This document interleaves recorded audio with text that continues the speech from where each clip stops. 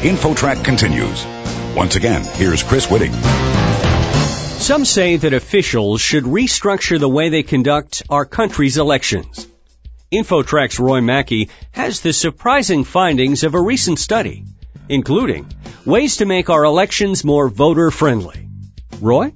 Thanks, Chris. It seems we hear of problems at polling places after just about every election these days. The fact is we're using a voting system designed before the advent of cars, electricity, and indoor plumbing. So does the system need to be changed, or does it work as well as anything else that we may try to devise?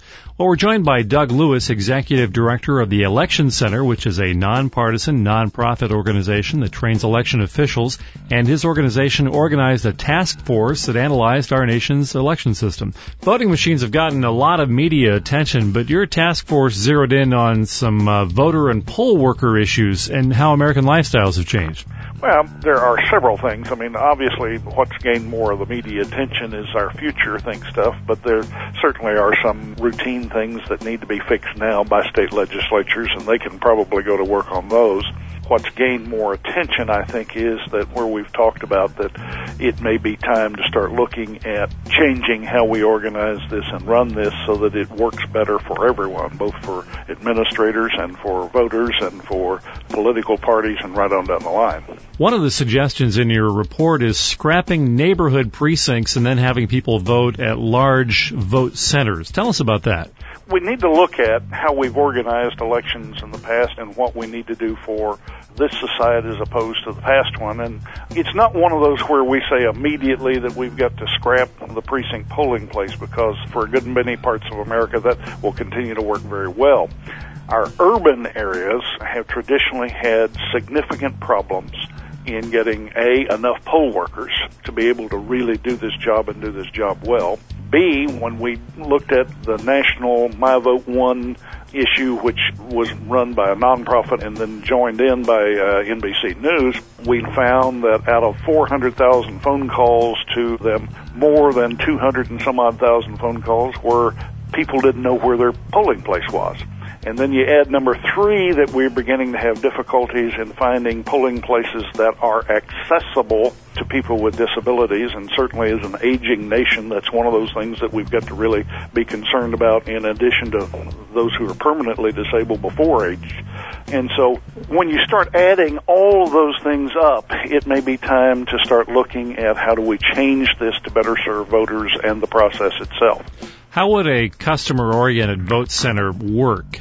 Well, what you would do is, instead of finding out-of-the-way places where you end up having to, in many instances, find an accessible building, and we're beginning to have more difficulty even getting school sites, you now start to pick large, well-known locations that have enormous parking that are on public transportation routes as well as automotive routes, so that people can find them easily. And you don't just do one center, you would do multiple centers so that you don't disenfranchise any voting group, and you still make it far more accessible to them, and so that they can vote anywhere within a county instead of having to vote in their neighborhood precinct.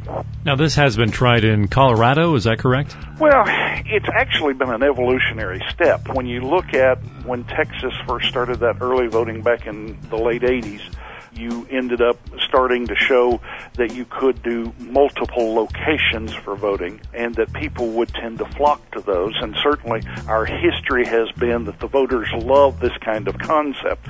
So now you've got 35 states that do some form of early voting, and you're beginning to see that begin to settle in. Then what Larimer County, Colorado did is they carried it one step further. They said, well, if we can do it for early voting, why can't we do it on Election Day?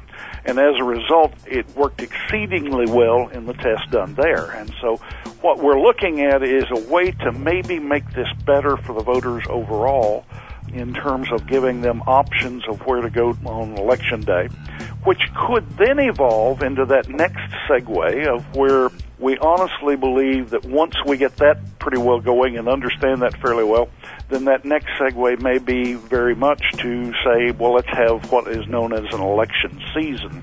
Yeah, I wanted to ask about that. Rather than a single election day, it would be people voting over, what, a period of weeks? Well, you wouldn't necessarily have to do weeks, and this is obviously going to be something that the policymakers, that is the state legislators and or the Congress would want to look at. But when you're looking at it, we could certainly do 3 days, 4 days, 5 days, even a week if folks wanted to. And then you're not as inclined to be disenfranchised if you can't get there during the time that the poll is open on one given day. So this would differ from absentee voting then? Yes. You're still going to have some forms of absentee voting, although if you went to an election season, you might not have to do that anymore.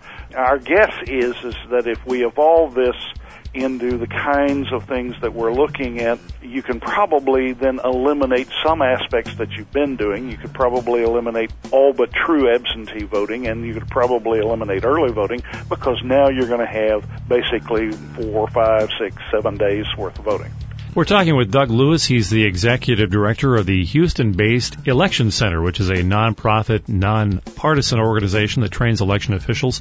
Now, these two suggestions, the universal vote centers and expanding when people can vote, what does that do to the likelihood of voter fraud? Because I think that's probably where a lot of the resistance to any of these ideas is going to come from, is that concern. Oh, of course. And those are of concern always to elections officials, too. You want to make sure that any of the things that you do maintains the integrity of the election so that everybody is certain that at least their vote didn't get canceled or thrown out because it was offset by somebody who shouldn't have been voting. So we always worry about those ourselves. But in this particular instance, where we are able, and we've already been able to demonstrate both through early voting and through vote centers, we've been able to demonstrate that we can indeed check instantly to make sure that no person has voted in one of the other centers, because we're able to tie into the computer system and know if a voter showed up at any one of the other centers and be able to maintain that. And so that kind of thing we've already got a pretty good handle on. Another thing your report touched on was sharing voter registration information between states, because this is certainly a problem. People who move from one state to another are probably aware of this, that in a lot of cases they're registered in 2 states to vote.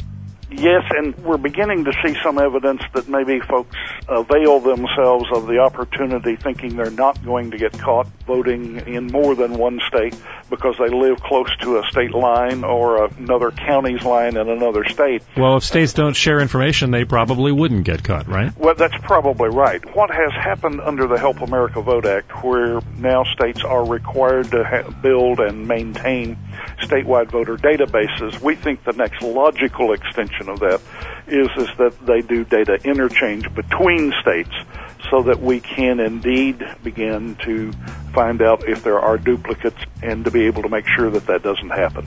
One of the other things that your report took a look at was how to verify with these touchscreen voting machines, how to verify votes, keep a paper trail of that sort of thing. Let's talk about that a little bit. Well, when you're looking at it, if you look at what the security issues are, I think everyone has been glad that we've had a discussion on security of voting systems. The question is are you required to do that with paper, or can you do that electronically? And are there methodologies in which you can assure all but the most unreasonable that you can lock this down to where nobody can manipulate it, nobody can do so without getting caught at it? And there appears to be, at least now, from the look of the experts that are going through it, that we can indeed do this in some cases with paper, in some cases without paper, and leave that as an option then for states to decide which direction they want to go. Doug, a lot of these changes that we're talking about cannot be mandated on a federal level because elections, of course, are run by the states. But what happens if some states adopt these changes and some states don't? It certainly sounds like it could be a confusing patchwork around the country. Well, the truth of the matter is that patchwork in America was really created by design because our founders had such a huge distrust of centralized authority. They'd had a real problem of trying to get away from where one government or one official could actually control the outcome of the process. And so as a result in America, we built a process that is a patchwork and that is inefficient. And as a result, it is very difficult to manipulate a national election in America. Clearly, the lessons that we've learned over the years is that one size does not fit all. And the recommendations that we're making, they won't fit everyone. They won't fit every condition and every situation. And certainly we've got to allow the states the latitude to pick and choose those things that they think will work best in their state. Doug, is there someplace where folks can find out more about the Election Center? Well, you can certainly do that if you go to the website of www.electioncenter.org and look at the task force report. Doug Lewis, the Executive Director of the Election Center, thank you very much for joining us on InfoTrack. You bet. Thank you. For InfoTrack, I'm Roy Mackey. You're listening to InfoTrack, the weekly show with information you should know.